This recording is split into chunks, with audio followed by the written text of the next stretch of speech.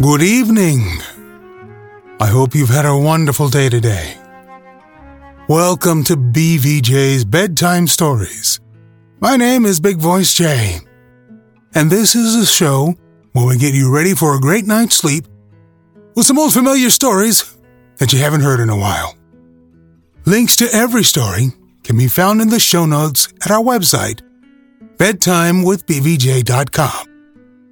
Tonight we continue our story, The Yellow Face, by Arthur Conan Doyle. I was struck dumb with astonishment at the sight of her, but my emotions were nothing to those which showed themselves upon her face when our eyes met. She seemed for an instant to wish to shrink back inside the house again, and then, seeing how useless all concealment must be, she came forward, with a very white face and frightened eyes which belied the smile upon her lips. "Ah, Jack," she said, "I have just been in to see if I can be of any assistance to our new neighbors." "Why do you look at me like that, Jack? You are not angry with me?" "So," said I, "this is where you went during the night." "What do you mean?" she cried. "You came here. I am sure of it. Who are these people that you should visit them at such an hour?" "I have not been here before." "How can you tell me what you know is false?" I cried. "Your very voice changes as you speak. When have I ever had a secret from you? I shall enter that cottage, and I shall probe that matter to the bottom." "No, no, Jack, for God's sake," she gasped in uncontrollable emotion. Then as I approached the door, she seized my sleeve and pulled me back with convulsive strength. "I implore you not to do this, Jack," she cried. "I will tell you everything someday, but nothing but misery can come of it if you enter that cottage." Then as I tried to shake her off, she clung to me in a frenzy of entreaty. "Trust me, Jack," she said. "Trust me only this once. You will never have cause to regret it. You know that I would not have a secret from you if it were not for your own sake. Our whole lives are at stake in this. If you come home with me, all will be well. If you force your way into that cottage, all is over between us." There was such earnestness, such despair in her manner that her words arrested me, and I stood irresolute before the door. "I will trust you on one condition, and on one condition only," said I at last. "It is that this mystery comes to an end from now.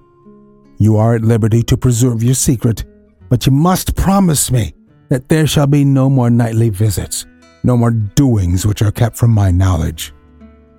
I am willing to forget those which are past if you will promise that there shall be no more in the future." "I was sure that you trust me," she cried, with a great sigh of relief. "It shall be just as you wish. Come away, come away up to the house." Still pulling at my sleeve, she led me away from the cottage. As we went, I glanced back, and there was that yellow, livid face watching us out of the upper window. What link could there be between that creature and my wife?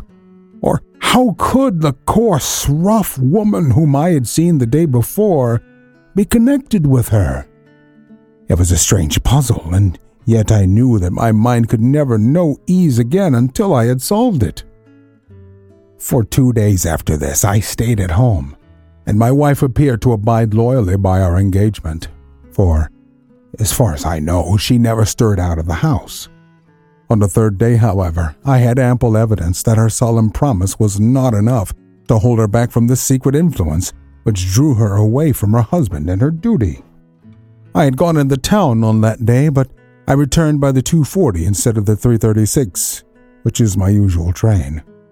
As I entered the house, the maid ran into the hall with a startled face. "Where's your mistress?" I asked. "I think that she has gone out for a walk," she answered. My mind was instantly filled with suspicion. I rushed upstairs to make sure that she was not in the house. As I did so, I happened to glance out of one of the upper windows and saw the maid with whom I had just been speaking running across the field in the direction of the cottage. Then, of course, I saw exactly what it all meant. My wife had gone over there and had asked a servant to call her if I should return. Tingling with anger, I rushed down and hurried across, determined to end the matter once and forever. I saw my wife and the maid hurrying back along the lane, but I did not stop to speak with them. In the cottage lay the secret, which was casting a shadow over my life. I vowed that, come what might, it should be a secret no longer. I did not even knock when I reached it, but turned the handle and rushed into the passage. It was all still and quiet upon the ground floor. In the kitchen, the kettle was singing on the fire, and a large black cat lay coiled up in the basket. But there was no sign of the woman whom I had seen before. I ran into the other room, but it was equally deserted. Then I rushed up the stairs, only to find 2 other rooms empty and deserted at the top. There was no one at all in the whole house. The furniture and pictures were of the most common and vulgar description, save in the one chamber at the window of which I had seen the strange face. That was comfortable and elegant, and all my suspicions rose into a fierce bit of flame. I saw that on the mantelpiece stood a copy of a full-length photograph of my wife, which had been taken at my request only 3 months ago. I stayed long enough to make certain that the house was absolutely empty. Then I left it, feeling a weight at my heart such as I had never had before.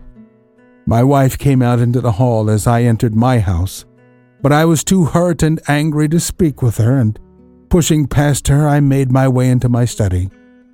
She followed me, however, before I could close the door.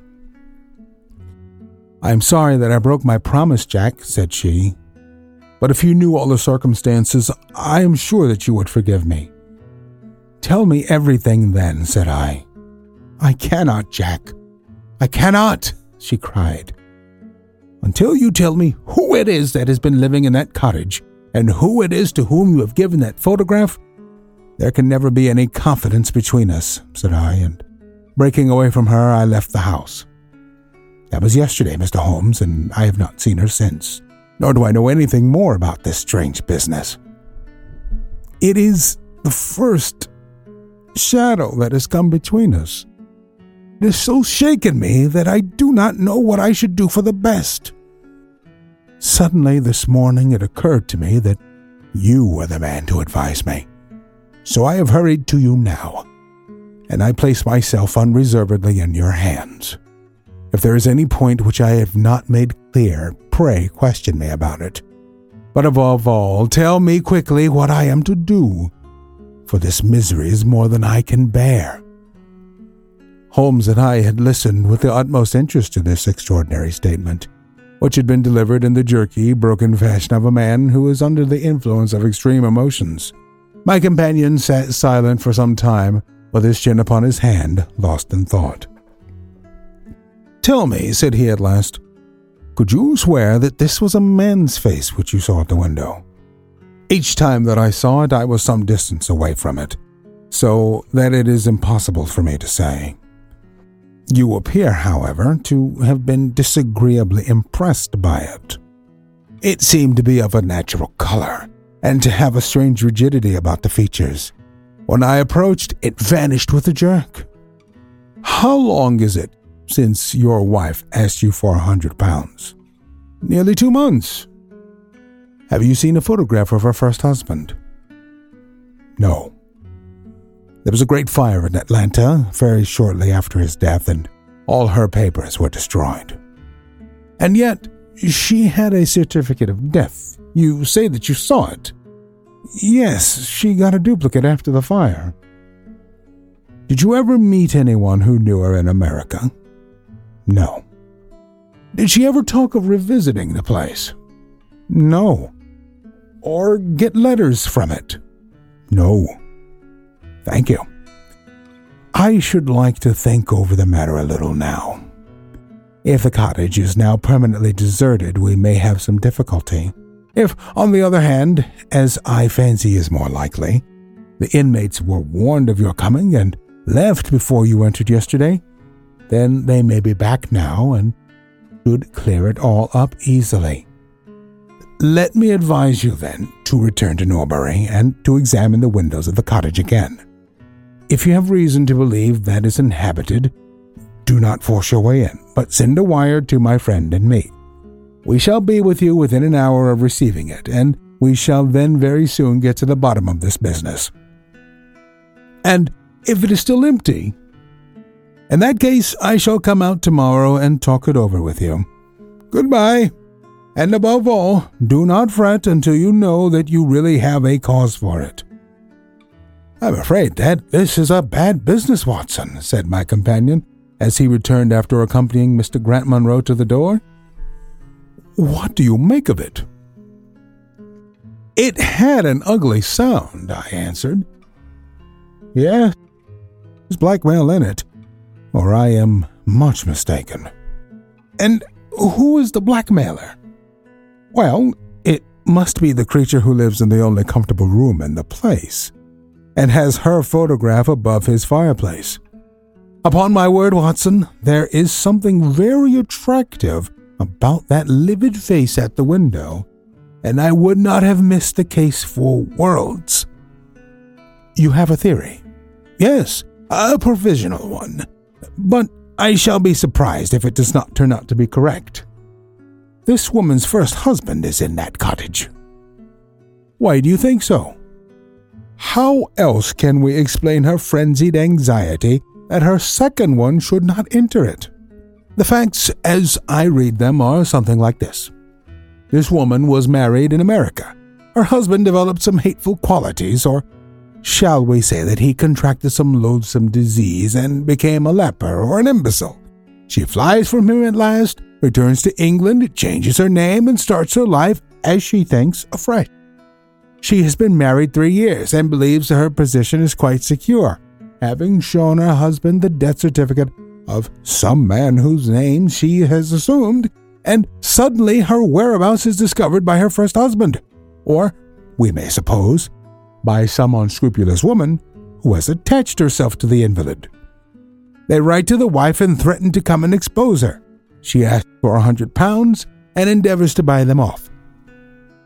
They come in spite of it, and when the husband mentions casually to the wife that there are newcomers in the cottage, she knows in some way that they are her pursuers. She waits until her husband is asleep, and then she rushes down to endeavor to persuade them to leave her in peace. Having no success, she goes again next morning, and her husband meets her, as he has told us, as she comes out. She promises him then not to go there again, but 2 days afterwards the hope of getting rid of those dreadful neighbors was strong for her, and she made another attempt, taking down with her the photograph which had probably been demanded from her. In the midst of this interview, the maid rushed in to say that the master had come home, on which the wife, knowing that he would come straight down to the cottage, hurried the inmates out at the back door, into the grove of fir trees probably, which was mentioned as standing near. In this way he found the place deserted. I shall be very much surprised, however, if it is still so when he reconnoiters it this evening. What do you think of my theory? It is all surmise, but at least it covers all of the facts. When new facts come to our knowledge which cannot be covered by it, it will be time enough to reconsider it. We can do nothing more until we have a message from our friend at Norbury. But we had not a very long time to wait for that. It came just as we had finished our tea. The cottage is still tenanted, it said. Have seen the face again at the window. We'll meet the 7 o'clock train and will take no steps until you arrive. He was waiting on the platform when we stepped out, and we could see in the light of the station lamps that he was very pale and quivering with agitation. They are still there, Mr. Holmes, said he, laying his hand hard upon my friend's sleeve. I saw lights in the cottage as I came down. We shall settle it now once and for all. What is your plan, then? Asked Holmes, as he walked down the tree-lined road. I am going to force my way in and see for myself who is in this house. I wish you both to be there as witnesses. You are quite determined to do this, in spite of your wife's warning that it is better that you should not solve this mystery. Yes, I am determined. Well, I think that you are in the right. Any truth is better than indefinite doubt. We had better go up at once. Of course, legally, we are putting ourselves hopelessly in the wrong, but I think that it is worth it. It was a very dark night, and a thin rain began to fall as we turned from the high road into a narrow lane, deeply rutted with hedges on either side. Mr. Grant Munro pushed impatiently forward, however, and we stumbled after him as best we could. "These are the lights of my house," he murmured, pointing to a glimmer among the trees. "And here is the cottage which I am going to enter." We turned a corner in the lane as he spoke, and there was the building close beside us. A yellow bar falling across the black foreground showed that the door was not quite closed, and one window in the upper story was brightly illuminated. As we looked, we saw a dark blur moving across the blind. "There is that creature!" cried Grant Munro. "You can see for yourselves that someone is there. Now follow me, and we shall soon know all." We approached the door, but suddenly a woman appeared out of the shadow and stood in the golden track of the lamplight. I could not see her face in the darkness, but her arms were thrown out in an attitude of entreaty. "For God's sake, don't, Jack!" she cried. "I had a presentiment that you would come this evening. Think better of it, dear. Trust me again, and you will never have cause to regret it." "I have trusted you too long, Evie," he cried sternly. "Let go of me. I must pass you. My friends and I are going to settle this matter once and forever." He pushed her to one side, and we followed closely after him. As he threw the door open, an old woman ran out in front of him and tried to bar his passage, but he thrust her back, and an instant afterwards we were all upon the stairs. Grant Munro rushed into the lighted room at the top, and we entered at his heels. It was a cozy, well-furnished apartment, with 2 candles burning upon the table and 2 upon the mantelpiece. In a corner, stooping over a desk, there sat what appeared to be a little girl. Her face was turned away as we entered, but we could see that she was dressed in a red frock and that she had long white gloves on. As she whisked round to us, I gave a cry of surprise and horror. The face which she turned towards us was of the strangest livid tint, and the features were absolutely devoid of any expression. An instant later, the mystery was explained. Holmes, with a laugh, passed his hand behind the child's ear. A mask peeled off from her countenance, and there was a little girl, with all her white teeth flashing in amazement at our amazed faces. I burst out laughing, out of sympathy with her merriment, but Grant Munro stood staring with his hand clutching his throat. "My God!" he cried. "What can be the meaning of this?" "I will tell you the meaning of it," cried the lady, sweeping into the room with a proud, set face. "You have forced me, against my own judgment, to tell you, and now we must make the best of it. My husband died at Atlanta. My child survived." "Your child?" She drew a large silver locket from her bosom. "You have never seen this open." "I understood that it did not open." She touched a spring in the front hinged back. There was a portrait within of a man strikingly handsome and intelligent-looking, but bearing unmistakable signs upon his features of his African descent. "This is John Hebron of Atlanta," said the lady, "and a nobler man never walked the earth. I cut myself off in order to wed him, but never once while he lived did I for an instant regret it. It was our misfortune that our only child took after his people rather than mine. It is often so in such matches, and little Lucy is darker than her father ever was. But she is my own dear little girl and her mother's pet." The little creature ran across at the words and nestled against the lady's dress. "When I left her in America," she continued, "it was only because her health was weak and the change might have done her harm. She was given to the care of a faithful Scotch woman who had once been our servant. Never for an instant did I dream of disowning her as my child. But when chance threw you in my way, Jack, and I learned to love you, I fear to tell you about my child. God forgive me. I feared that I should lose you, and I had not the courage to tell you. I had to choose between you, and in my weakness I turned away from my own little girl. For 3 years I have kept her existence a secret from you, but I heard from the nurse, and I knew that all was well with her. At last, however, there came an overwhelming desire to see the child once more, but I struggled in vain. Though I knew the danger, I determined to have the child over, if it were but for a few weeks. I sent £100 to the nurse, and I gave her instructions about this cottage, so that she might come as a neighbor, without my appearing to be in any way connected with her. I pushed my precautions so far as to order her to keep the child in the house during the daytime, and to cover up her little face and hands, so that even those who might see her at the window should not gossip about there being a child in the neighborhood. If I had been less cautious, I might have been more wise. But I was half crazy with fear that you should learn the truth. It was you who told me first that the cottage was occupied. I should have waited for the morning, but I could not sleep for excitement, and so at last I slipped out, knowing how difficult it is to awake you.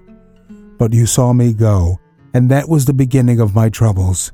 Next day you had my secret at your mercy, but you nobly refrained from pursuing your advantage. 3 days later, however, the nurse and child only just escaped from the back door as you rushed in at the front one. And now tonight you at last know all, and I ask you, what is to become of us, my child and me? She clasped her hands and waited for an answer. It was a long 10 minutes before Grant Monroe broke the silence, and when his answer came, it was one of which I love to think. He lifted the little child, kissed her, and then, still carrying her, he held his other hand out to his wife and turned towards the door. "We can talk it over more comfortably at home," said he. "I am not a very good man, Effie, but I think that I am a better one than you have given me credit for being." Holmes and I followed him down the lane, and my friend plucked at my sleeve as we came out. "I think," said he, "that we shall be of more use in London than in Norbury." Not another word did he say of the case until late that night, when he was turning away with his lighted candle for his bedroom. "Watson," said he, "if it should ever strike you that I am getting a little overconfident in my powers, or giving less pains to a case than it deserves, kindly whisper Norbury in my ear, and I shall be infinitely obliged to you." Well, how about that? What a beautiful present for this man to discover, and to think that the wife wanted to keep it from him. It's a beautiful thing. Love is love. And all that. And when you want to show your love, might I suggest some beautiful flowers from 100flowers.com. Enter BBJ in a promo code and it will do absolutely nothing, for this is not a sponsored read. I would like to remind you that we're always on the hunt for great public domain stories like this one to feature on the podcast. If you know of any, please email me, bigvoicej@gmail.com. Certain episodes have been turned into YouTube videos. We've got a playlist for you at tiny.cc/bvjbedtime. If you'd like to support the show, there's a Buy Me a Coffee link on every page and post. Don't forget to leave us a review on iTunes. It helps to spread the word that we're putting people to sleep every single night. Thank you so much for listening. Good night. Diamond Club hopes you have enjoyed this program.